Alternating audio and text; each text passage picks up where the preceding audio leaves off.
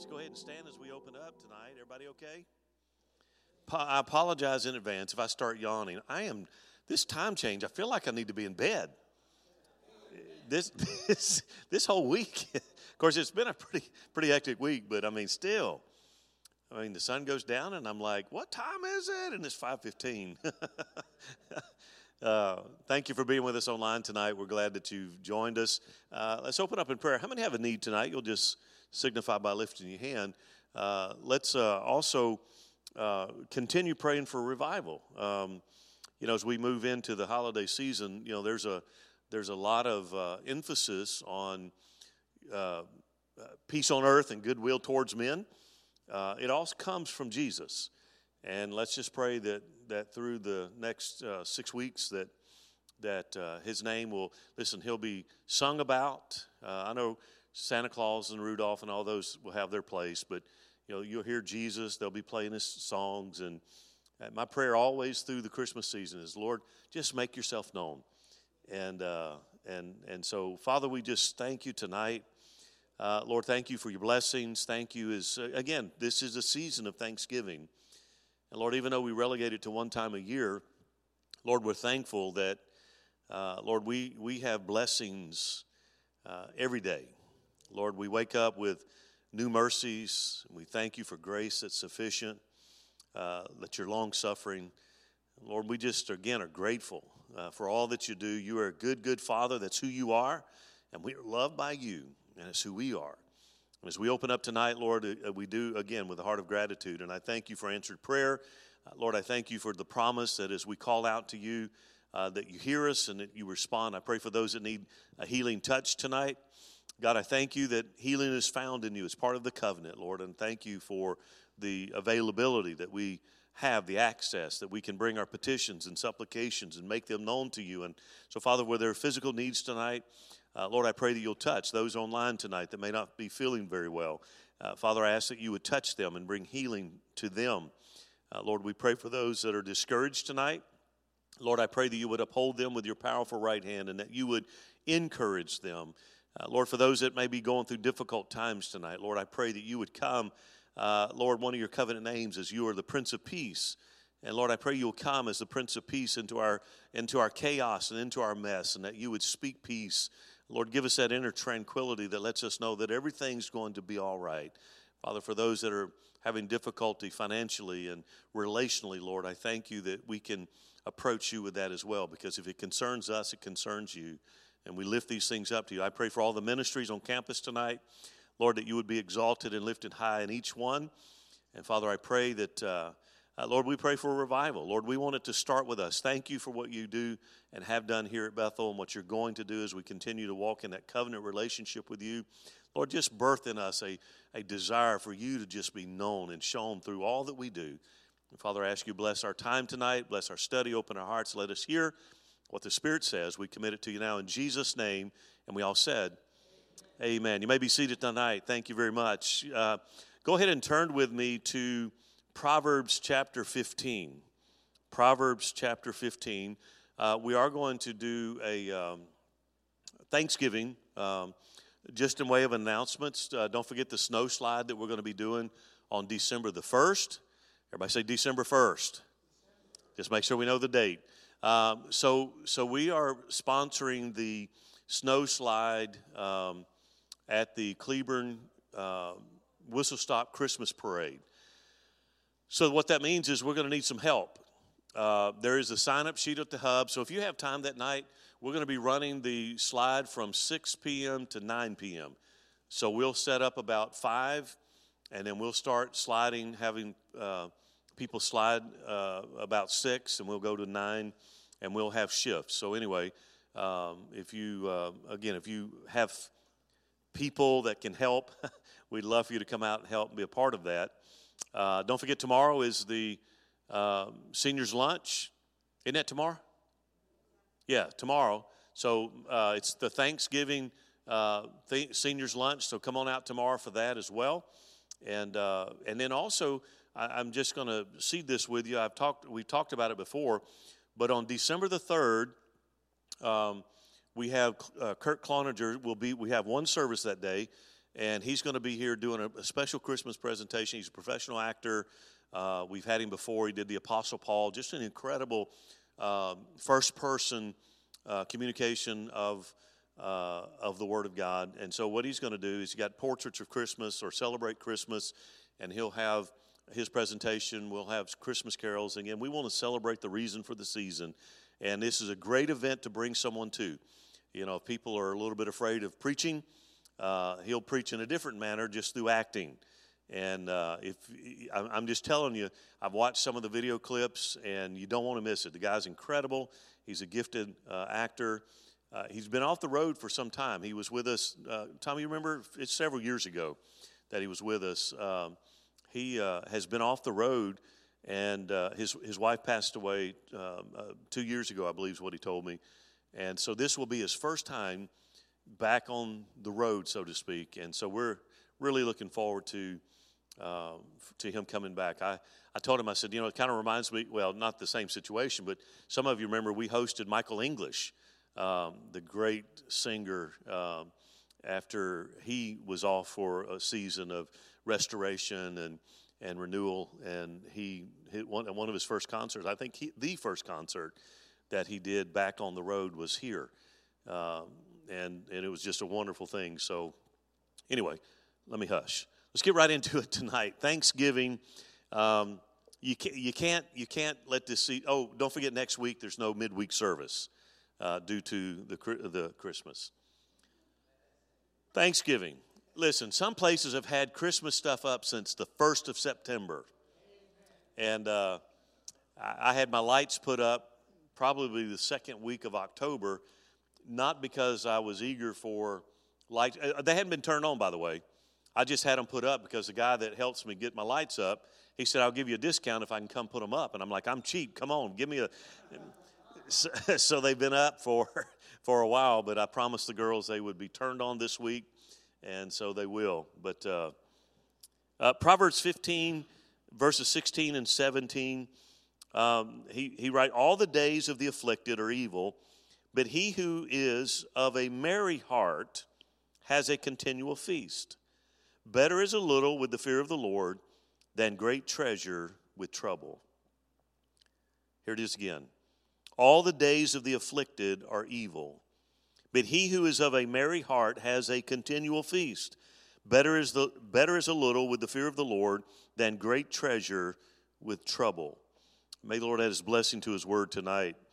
Again, with it being Thanksgiving next week, I thought it would be appropriate that we just spend a little bit of time, and I'll preach on Sunday a Thanksgiving message, but talk about the attitude of thankfulness. You know, we live in a culture today that you don't see very much gratitude. It's almost as though people feel like you owe them something. And, you know, from the youngest, I can remember as a kid growing up, you know, my parents always made me say please and thank you and all of those things. And again, I'm not knocking on modern parenting or anything like that, but it was just something that was ingrained in us. Yes, sir, no, sir, yes, ma'am, no, ma'am. I still hold the door open for people. Or open the door for people. Again, they're just some things. I think thankfulness is something that's truly, or gratitude is truly missing in our culture today. And it's interesting to hear the various ways. Does anybody here have an unusual way that you celebrate Thanksgiving? Anybody with something weird? I mean, unusual? Maybe weird is not the best word. Because you know what? If you celebrate, it's not weird. I mean, people do celebrate Thanksgiving in various ways. I mean, some people look at it as time spent with family, eating, playing games, just enjoying visiting with loved ones. You know, for other people, it's a time of sports. You know, they look forward to Thanksgiving Day because you have back-to-back football games on TV, and they enjoy just sitting around watching sports, and that's become part of their tradition. Still other people use Thanksgiving Day as a strategic planning meeting.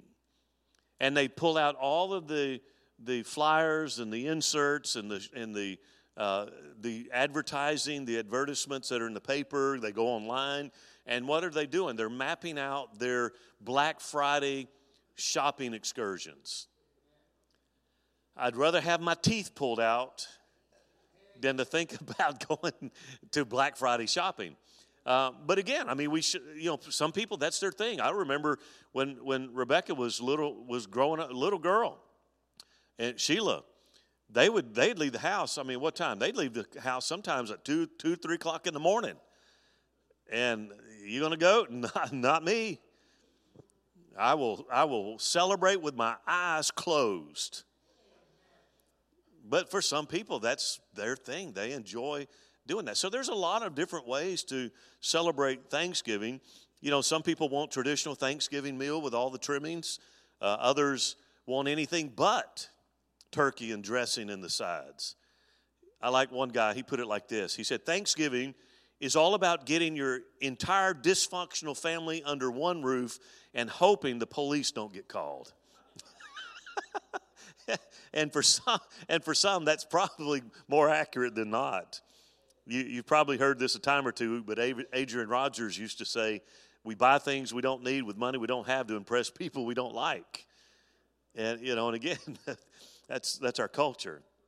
But you know what, think about it. Even though the idea of Thanksgiving is noble, not every family gathering is a happy time. Now, Sheila and I, this year, my kids are scattered and have different things going on this year. So Sheila and I, on Monday, we're going to head to Alabama to my family. I left home in 1985 when I joined the military, and I probably can count on one hand, but I don't remember more than once or twice maybe since 1985 that I've had Thanksgiving with my family. Siblings. I have a brother and 3 sisters and all their children and grandchildren. There's about 45 to 50 of us when we get together. And so we're going to leave Monday and have Thanksgiving with my family in Mobile, and we'll come back on Friday. And I'm kind of looking forward to that, and I'm praying that no police will be called to our gathering. That we actually have a good time. Proverbs 15, actually in our text tonight, I'll back up one verse because I love the way it says, here's what verse 15 says, all the days of the oppressed are, our text tonight, all the days of the oppressed are what? Are wretched. But a cheerful heart is a continual feast. See, that's what I want to park tonight. I love that phrase, the cheerful heart, it has a continual feast. What does that mean? Well, it means if I have a thankful heart, Thanksgiving is not just a single date on the calendar. It's an event every day of the year. I don't remember who it was that said that we have it all backwards. We should take one day out of the year and use that one day to gripe and complain about everything, and then for the rest of the 364 days, we should have Thanksgiving. And I think that's probably accurate. If you have a cheerful heart, one that's beaming with Thanksgiving, then it's not just a single day, it's an everyday occurrence. And again, in our text, Solomon basically gives us 2 qualities that produce a cheerful heart that enables us to enjoy a continual feast. Now, these attitudes of the heart are within reach of every one of us because here's the thing about this. It doesn't depend on your income. It doesn't depend on your position, your reputation, your education, the size of your bank account, or any other worldly achievement. An attitude of gratitude, again, has absolutely nothing to do with, and we get into the Christmas season, and I understand people want presents and things to pass on to their children, and I think that's something that's wonderful, that we get to celebrate the birth of Jesus by exchanging gifts with other people. But it's not about that. That's not the heart of Thanksgiving, and having a grateful heart is not predicated on having a bunch of gifts. I made the determination several years ago, I would rather have moments than monuments. I'd rather have experiences than stuff. Because those, some of you may have seen my post on social media about Sheila and I when we were at our ministers' retreat last week. I try to take her as much as I possibly can because I know there's coming a time in the not too distant future where she can't go, where she won't physically be able to go. And I document it. I take pictures. We share those moments for those times. Listen, those things will last much, much longer than a trinket or whatever. And so let me give you these 2 attitudes that that the writer of Proverbs tells us about. First one is a heart full of faith. A heart full of faith. If I'm going to have these two qualities that are going to enable me to produce, help me to produce a cheerful heart, which leads to a continual feast, then I have to start with a heart full of faith. Verse 16 says, better a little with the fear of the Lord than great wealth with turmoil. That's one rendering right there. I love that version. Again, better a little with the fear of the Lord than great wealth with turmoil. I think the key word there in that verse is better. How many like better things? You know, better. I mean, and so here's what he's telling us. Here's what's better.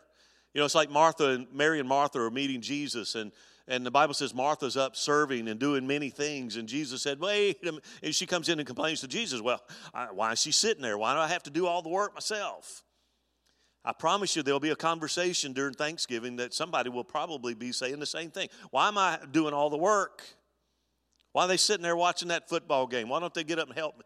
There's going to be that conversation. Am I telling the truth? There's going to be that conversation. Mary is not doing, pardon my grammar, nothing. What did he say to her? Martha, you're overwhelmed, Martha, by many things. Mary chose that which is better. Best. What does it mean? It just means some things are better than other things. Just some things are better. Solomon, again, who is the richest and wisest man in all the world, he doesn't mean, let me just tell you what he's not meaning. He doesn't mean to exalt poverty as something to be preferred over wealth. I mean, most of us would know that's not true, right? You know, most poor people would be like, would like to be wealthy if they're given a chance. You know, that's not what he's doing. This is not a proverb that's praising living on the edge of financial disaster. I mean, from the very beginning of time, I really believe this. There's always been, well, not only do I believe it, it's factual. From the very beginning of the time, there always have been more poor people than rich people. Always have been more. The have-nots have far outnumbered the haves. That's just human history. That's the way it is. It's like that today. You know, we hear things talked about, and I'm not waxing political, but you hear people talk about the one percenters. The one percenters. You know, that accumulate, 68, 78% of all wealth is held by 1% of the population. There's always people that have more. You know, it's not as if the world's resources are evenly distributed. We know they're not. This is less a statement about that type of thing and the way things maybe ought to be. It's just a statement about what it is, okay? No doubt this is what Jesus meant when he said, the poor you will always have with you. It's just a fact of life. There will always be, in a corrupted human system, there will always be people that have more. There will always be people that will get away with things. But see, that's why the Bible says we need to keep looking ahead, because he balances the accounts. So again, his point was he wasn't being callous. Okay, Jesus wasn't being callous when he said the poor you always have with you. The point is, and Jesus goes on to explain that, but you don't always have me. That was the point. There are some things in life that are better than other things. And if you juxtapose what he's saying there is that you're going to have poor and you're going to have rich, but if you want something really better, it's me. That's the better. Again, some things are more important than other things. If Jesus is among us, spend time with him while we can. Feed your spirit, then feed the hungry. Again, wealth is not this panacea or silver bullet that many people think it is. It's true that money is a hedge, but that it is a hedge that brings false security. Because in the end, it doesn't last. In the end, it does not last. I mean, it is better to have some money in the bank than none at all. Okay, I admit that. The rich have large houses. They have nice furnishing. They have excellent medical insurance, protection from any trouble. But here's the reality. Death comes to the rich just like it does the poor. Again, this is just a dose of reality. death comes. When it comes, it doesn't discriminate. I always say it, look at the obituary. And in the obituary, there are names of people, I always say, for whom their time came. And it doesn't discriminate. They're either young, they're old, they're rich, they're poor, they're educated, uneducated, live on the right side of the tracks, live on the wrong side of the tracks. It doesn't really matter, because when it comes, it comes. And that's his whole point there. The rich get cancer, they die, they get divorces, they have problems with their children, their stuff breaks down. I mean, wealth provides only a limited protection in this world. It can't compensate. Wealth can't compensate for the breakup of a marriage. Wealth can't compensate for a child that ends up in jail or sudden death. It can't compensate for that. I read about an article about a man, a wealthy man, a very wealthy man, whose son died in a plane crash. And after the fact, he was given an interview, and the interviewer, here's what he said. He said to the interviewer, he said, once you lose your son, you find out that there is no such thing as serious money. Life and death are serious, money is not.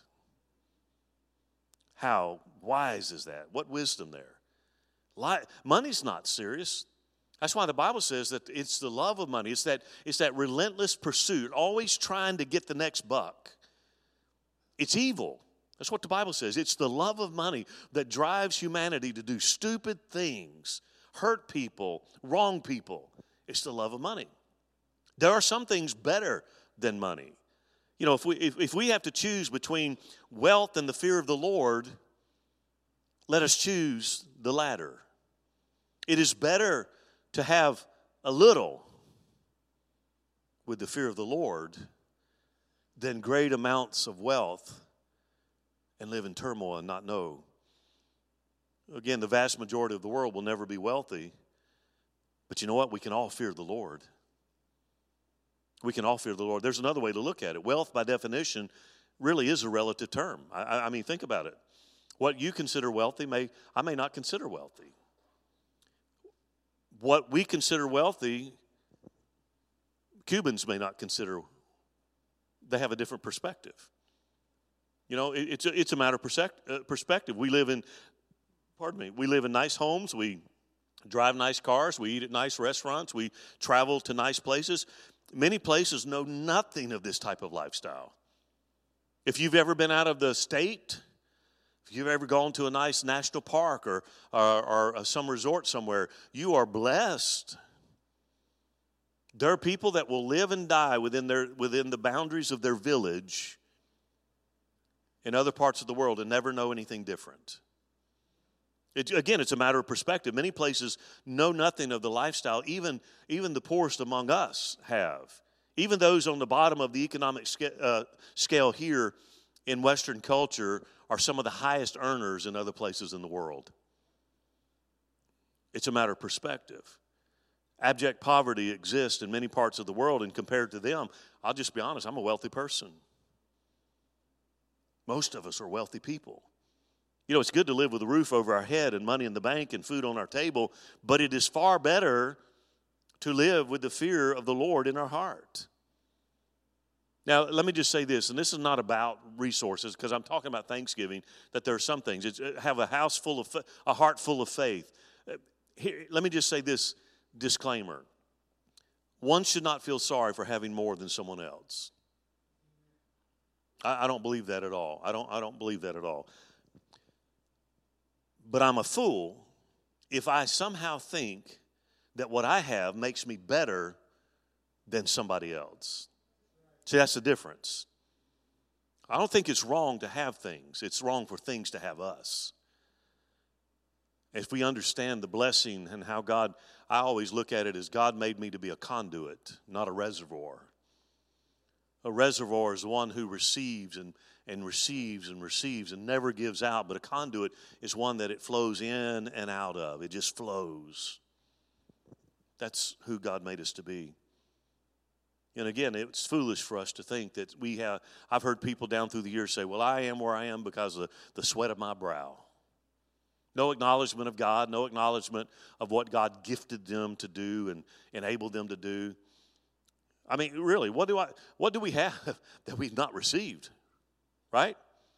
I mean, it's all a gift from God. That includes and again, we can get down to the minutia with this, but every meal, every drink of clean water, every bit of electricity that powers our computers and our TVs, and every book that I've read and every shirt I wear, every meal that's placed before me, all of these things are blessings. Every good and perfect gift comes from where?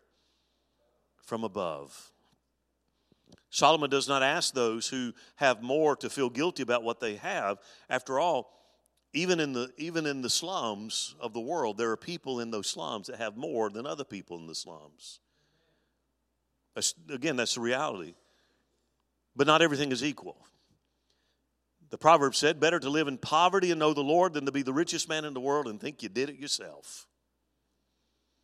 I read a quote, and I've shared this before. Bill Gates one time said, when asked about his faith, he said, I don't have time for religion. I don't have time.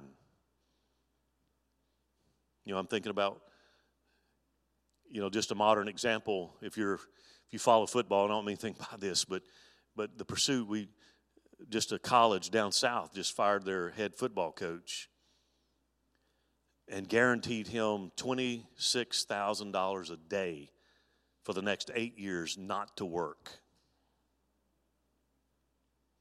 It's a matter of priorities. They're all jacked up. When you pursue money, that's what you get. Not everything's equal. It is better to live in poverty and to know the Lord than to be the richest man in the world and be empty in your heart. The rich man eventually discovers that his riches takes wings and it flies away. Many start out pursuing wealth, and they put everything into pursuing wealth, and when they finally attain what they feel is wealth, then they put all their energies in keeping their wealth.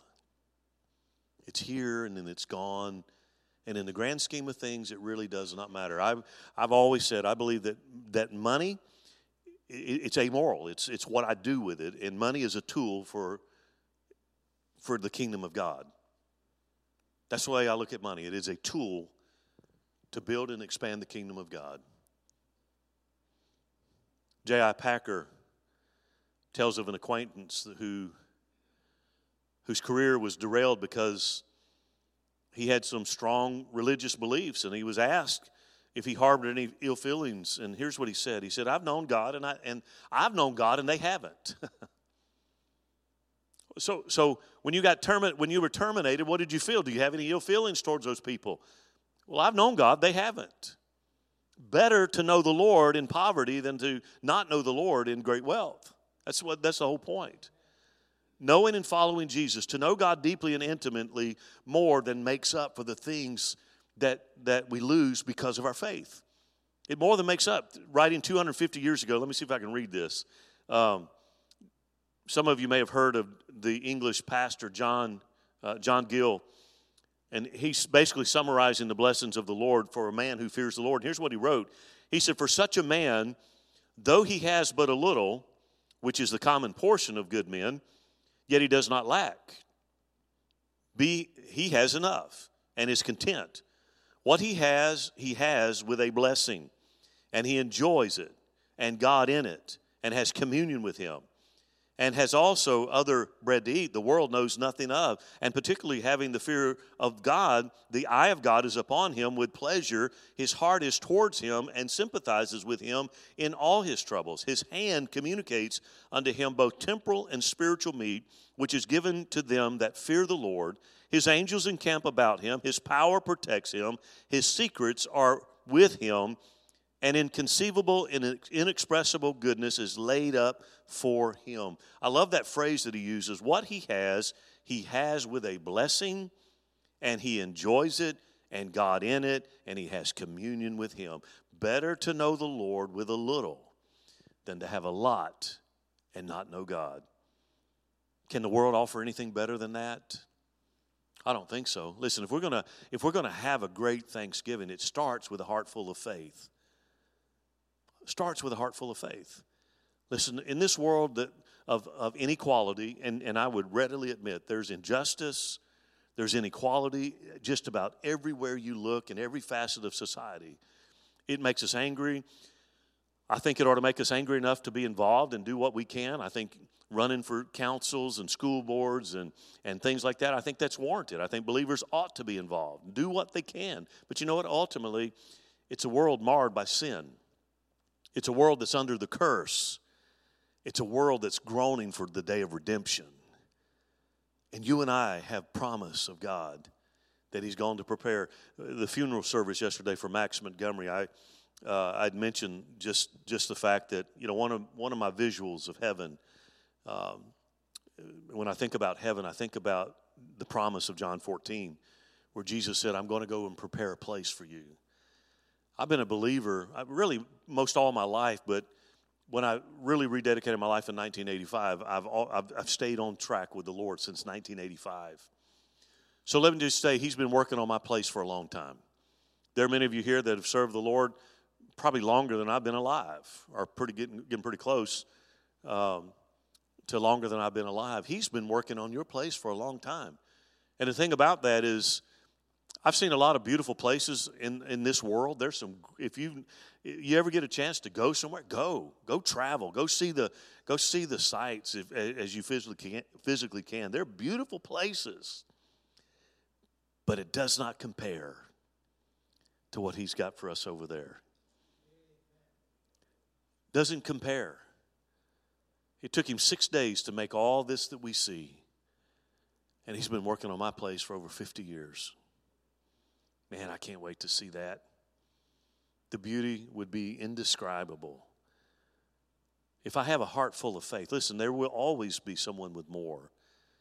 Always have somebody that can go to better restaurants and drive better cars and live in bigger houses and all these other, and afford greater luxury vacations and all that. There will always be that. But you know what?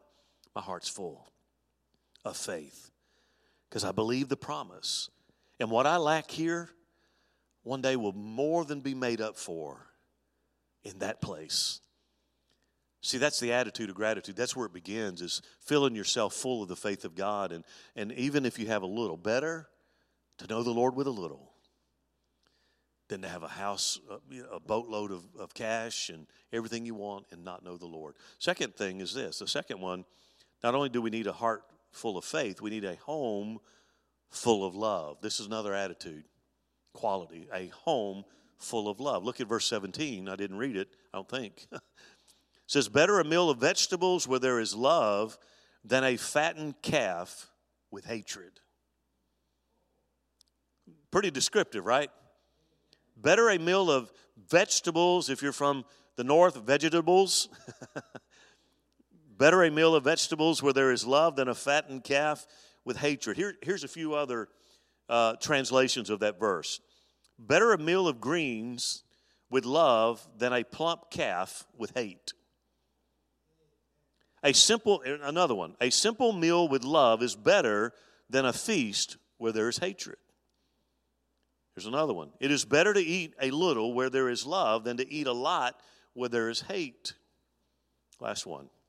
I like this one. This is the Message paraphrase. Here's the way he writes it. Better a bread crust shared in love than a slab of prime rib served in hate. That's pretty good. I like prime rib.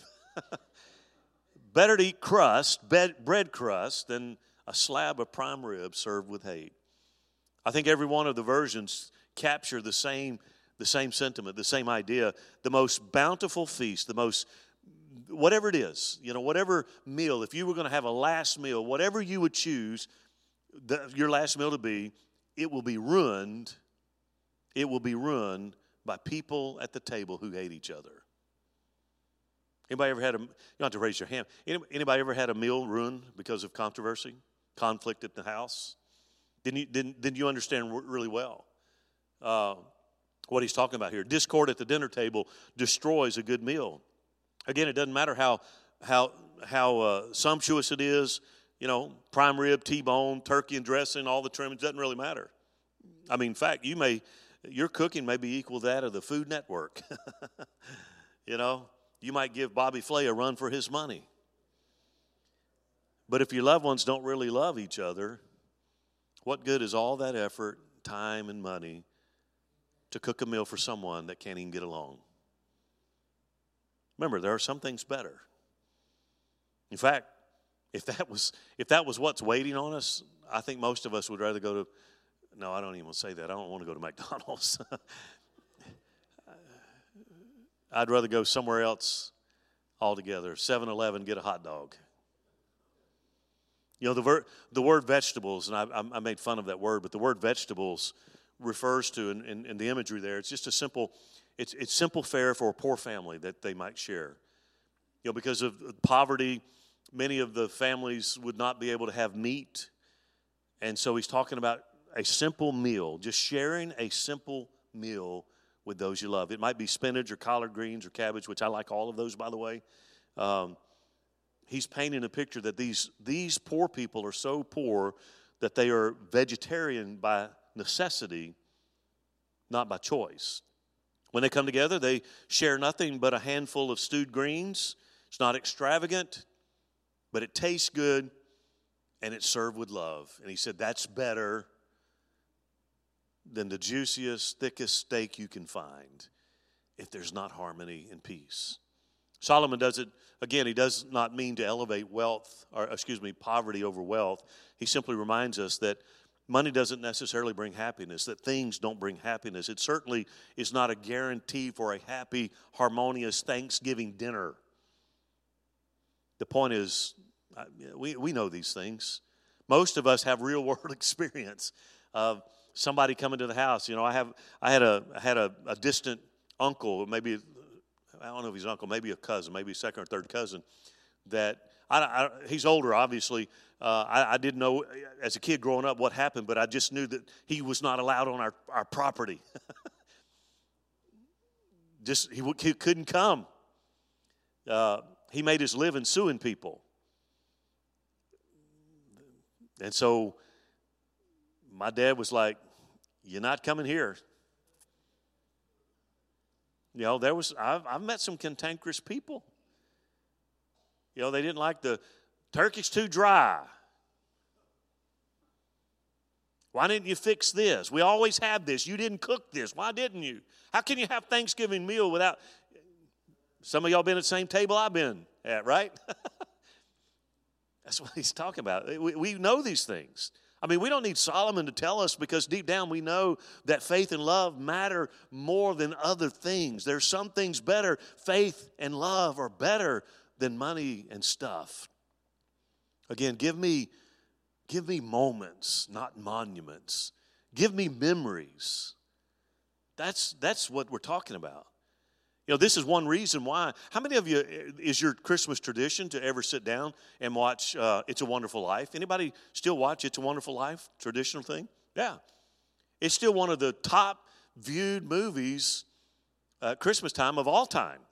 You know, and so you think about George Bailey, who was played by Jimmy Stewart. You know, he contemplates taking his own life on Christmas Eve, and it takes the help of an angel. Anybody remember the angel's name? Clarence. Yeah, Clarence. To help him see the difference that he actually has made in other people's lives. And there are 3 lines I want to share with you that I think are probably the best of the movie that come from the angel Clarence. Here's one of them. Strange, isn't it? Each man's life touches so many other lives. When he isn't around, he leaves an awful hole, doesn't he? Here's another one. You see, George, you've really had a wonderful life. Don't you see what a mistake it would be to just throw it away? Last one. This one really isn't a spoken line. It's in his book that was left for George by the angel Clarence as that movie kind of comes to a climax. And here's what it reads. Remember, George, no man is a failure who has friends. No man is a failure who has friends. Some things are better than other things. So again, if we know these things, then why do we have to be reminded of them? Well, because we need reminding. How many understand? We get caught up in the busyness of life, and sometimes we forget these things. We get caught up in the Black Friday deals, and we get shop till you drop and all these other things. And again, I'm not knocking any of that stuff. I'm just simply saying we get caught up in it, and we forget there are some things that are just better than other things. And it would be wiser, I want my children to remember our moments together. I want my grandchildren to remember the moments that we have together for when I'm not there. They'll last. I can give them something today, and it'll be broke by next week. I'm not talking about just my grandkids and their clumsiness or whatever. I'm just saying that's kids. Or it gets put away, and they're on to the next toy or next whatever. But if you give them monuments, one of the things I started doing with the girls, Audrey and Emerson, is I've got two maps. I have a world map and I have a U.S. map. And every place that we go, we put a pin. We put a travel pin. We'll go in and we'll mark on there. We went for vacation this year. We went up to Pigeon Forge in Gatlinburg. And they'd never been there before, so we got back, and one of the first things they wanted to do, Papa, let's put our pins.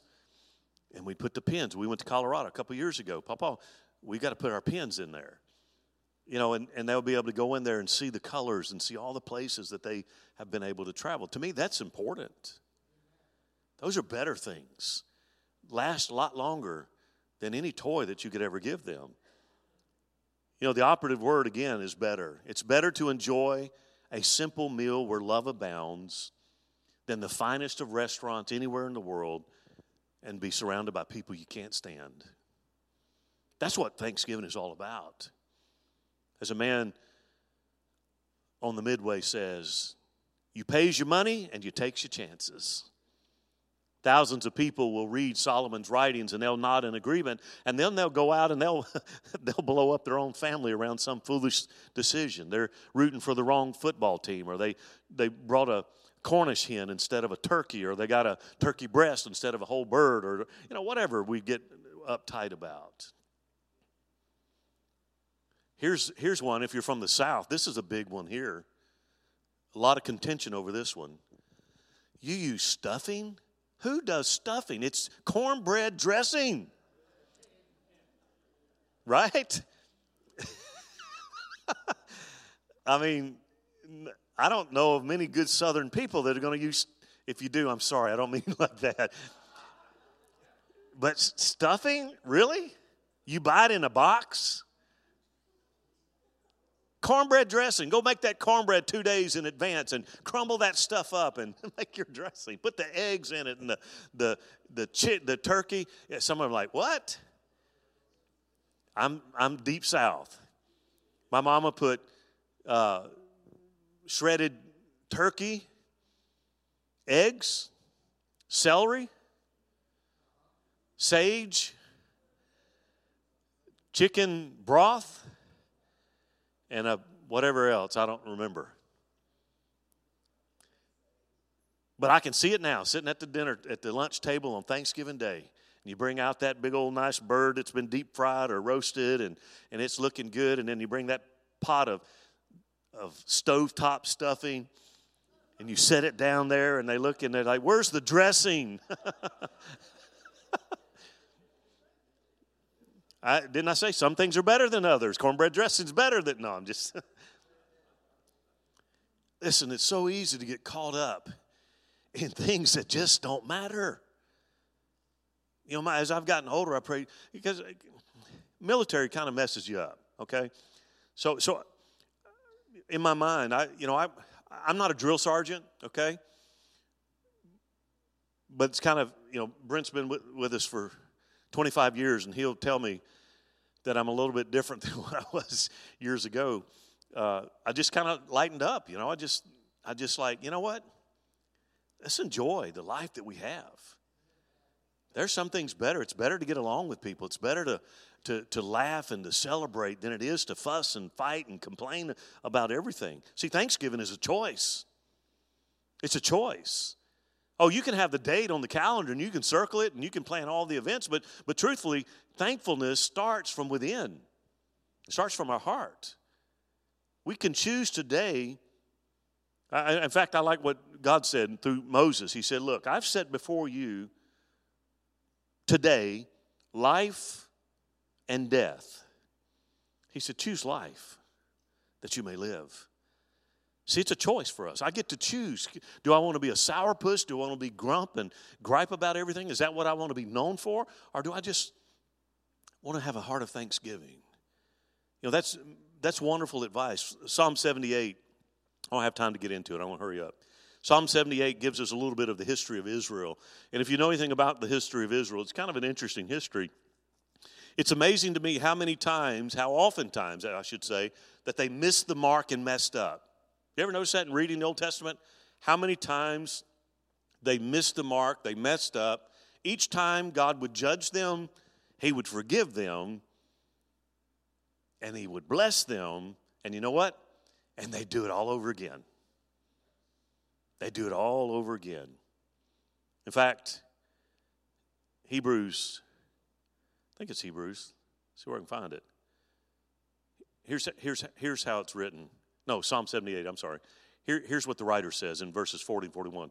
He said, how often they rebelled against Him in the wilderness and grieved Him in the wasteland. Again and again. Notice it. Again and again, they put God to the test. They vexed the Holy One of Israel. How'd you like to have that on your resume? That you vexed the Holy Spirit. The people who knew God either forgot or they didn't care enough to think about the better things that God had done for them. Again, if you look at their story, as soon as they get outside of Egypt, after God delivered, the Bible says, with a mighty hand, they hadn't got too far out of the captivity that they start grumbling and complaining. And so God comes through and they get on the other side of the Red Sea and they celebrate, and within a day they're complaining again. God comes through again, and just a couple days later they're complaining again. They keep doing this through their wilderness wandering, and they get to one point where the Bible says they wearied Him. Why? Because it was never enough. That's ungratefulness. That's ungratefulness. And the Bible teaches us, in everything, give thanks. Give thanks. I think that notion of Israel, I'm closing, is a description of where we are today, modern man. We're constantly doing our own thing, going our own way. Do you know what? Left to ourselves, we get lost. Left to ourselves, we'll wind up back in Egypt. We'll start fighting with each other. You know, we're unruly. We don't like to be led sometimes. All these things happen. But you know what? God leads us all the way if we'll follow Him. There is a better way to live. But it depends on believing that our shepherd can get us there. Things may not be where I want it to be right now, but if I trust the shepherd and I follow Him, He'll get me to better. What does the psalmist say? He leads me beside the still waters. I can't think of anything more tranquil than the water. He prepares a table where? In the presence of my enemies. Again, talking about just the incredible peace that we have. Green pastures. I have to trust Him. It is therefore here's what Matthew Henry says. It is therefore far better and more desirable to have a little, let me back up. It is therefore far better and more desirable to have but a little of the world and to have it with a good conscience, to keep up communion with God and enjoy Him in it and live by faith, than to have the greatest plenty and live without God in the world. I think he nailed it right there. Matthew Henry and Solomon would agree on the same thing. Some things are better than other things. If you have a lot or if you have a little, as long as you have God, you have everything that you need. That's true today as in any other day. This Thanksgiving, grasp that idea. Again, you may be at a place right now that you never thought you would be. 2 years ago, last year, maybe even a month ago, you said if you were to look ahead and you were to see this date or this Thanksgiving and you're at a place now you never saw, He's still enough, even if you're in unexpected things right now. I'm going to close with this last song. I'm not going to sing it, by the way. So many people have sang this song. It's such a beautiful song. In fact, I thought about calling Curly and say, would you sing this for me? A cappella. George Beverly Shea sang it. Jason Crabb sang it. The Gaither Vocal Band sang it. But the lyrics of this song go something like this. I'd rather have Jesus than silver of gold or gold.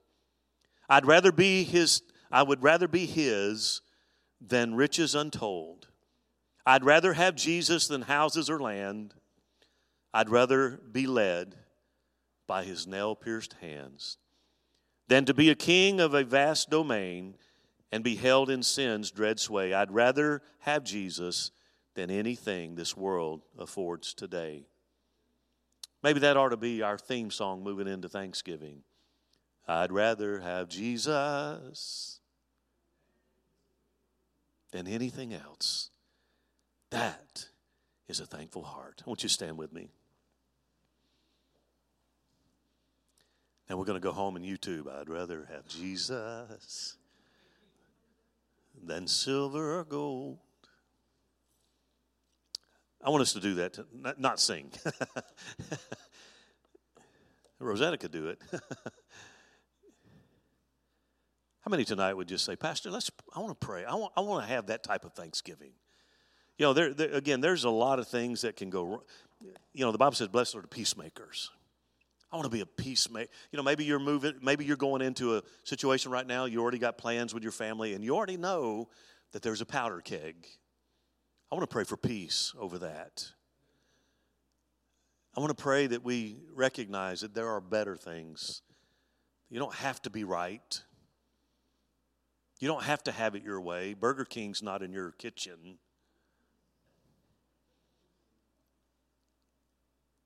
I'd rather have peace. I'd rather have love. I'd rather have faith than anything else. If that's you tonight, just slip your hand right up and right back down. If you're online tonight, if you'll comment, I want to pray with you as well. Father, tonight, thank you. Lord, that song just sums up how I feel tonight. I'd rather have you than all the silver and all the gold, all the lands, all the fame and the fortune. Because if I have you, I have enough. I have all that I need. Lord, help us to cultivate a thankful heart. Lord, as we prepare, and Lord, maybe even now we're making lists and we're figuring out where we're going and who's bringing what and who's coming together and how. Help us, Lord, through it all. Help us all. Help us to focus on that which is better. It is better to have a little where there's love than to have the most where there's hatred. Let us trust in you tonight. Lord, each hand that went up, every one of us here tonight, Lord, help us to cultivate that thankful heart. And may we be grateful for all that you do for us and count our blessings, name them one by one. We count them and see what you have done. Lord, may we sing that song, I'd rather have Jesus than silver or gold or anything this world has to offer us. Go with us now, I pray. Give us a wonderful night. Lord, should you tarry, bring us on Sunday. Lord, bring people from the north, the south, the east, and the west that need an encounter with you. Give us a great night. May we rest strongly in you. We ask it in Jesus' name. We all said, amen. God bless you. Thank you for being with us online tonight. I look forward to seeing you next time. God bless you, and I love you very much.